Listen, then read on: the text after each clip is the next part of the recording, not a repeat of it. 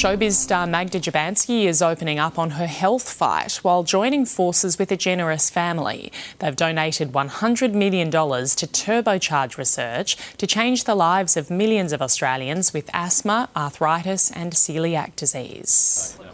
Magda Szubanski is looking into a future where immune diseases are easier to diagnose and treat. She has rheumatoid arthritis. I'm lucky I have it reasonably mildly, but in terms of actually diagnosing exactly what it is and then what the treatment protocols are, we only have very blunt instruments at the moment.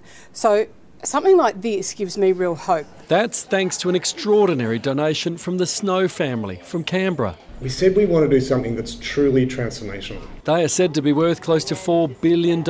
They're donating $100 million to establish an immune health research centre to help with dozens of diseases, disorders and allergies that affect millions. We are so excited, not just about the science, but about the real impact upon people. Autoimmune disease is really tricky.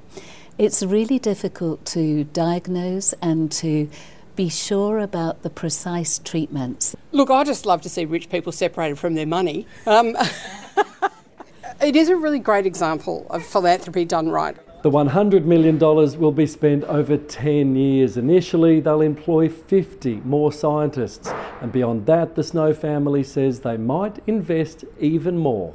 If they need more money, they should come and see us. And Magda's ready to take part. I'm so in. First of all, I just want to be a lab rat. Please use me. Fix me. Heal me.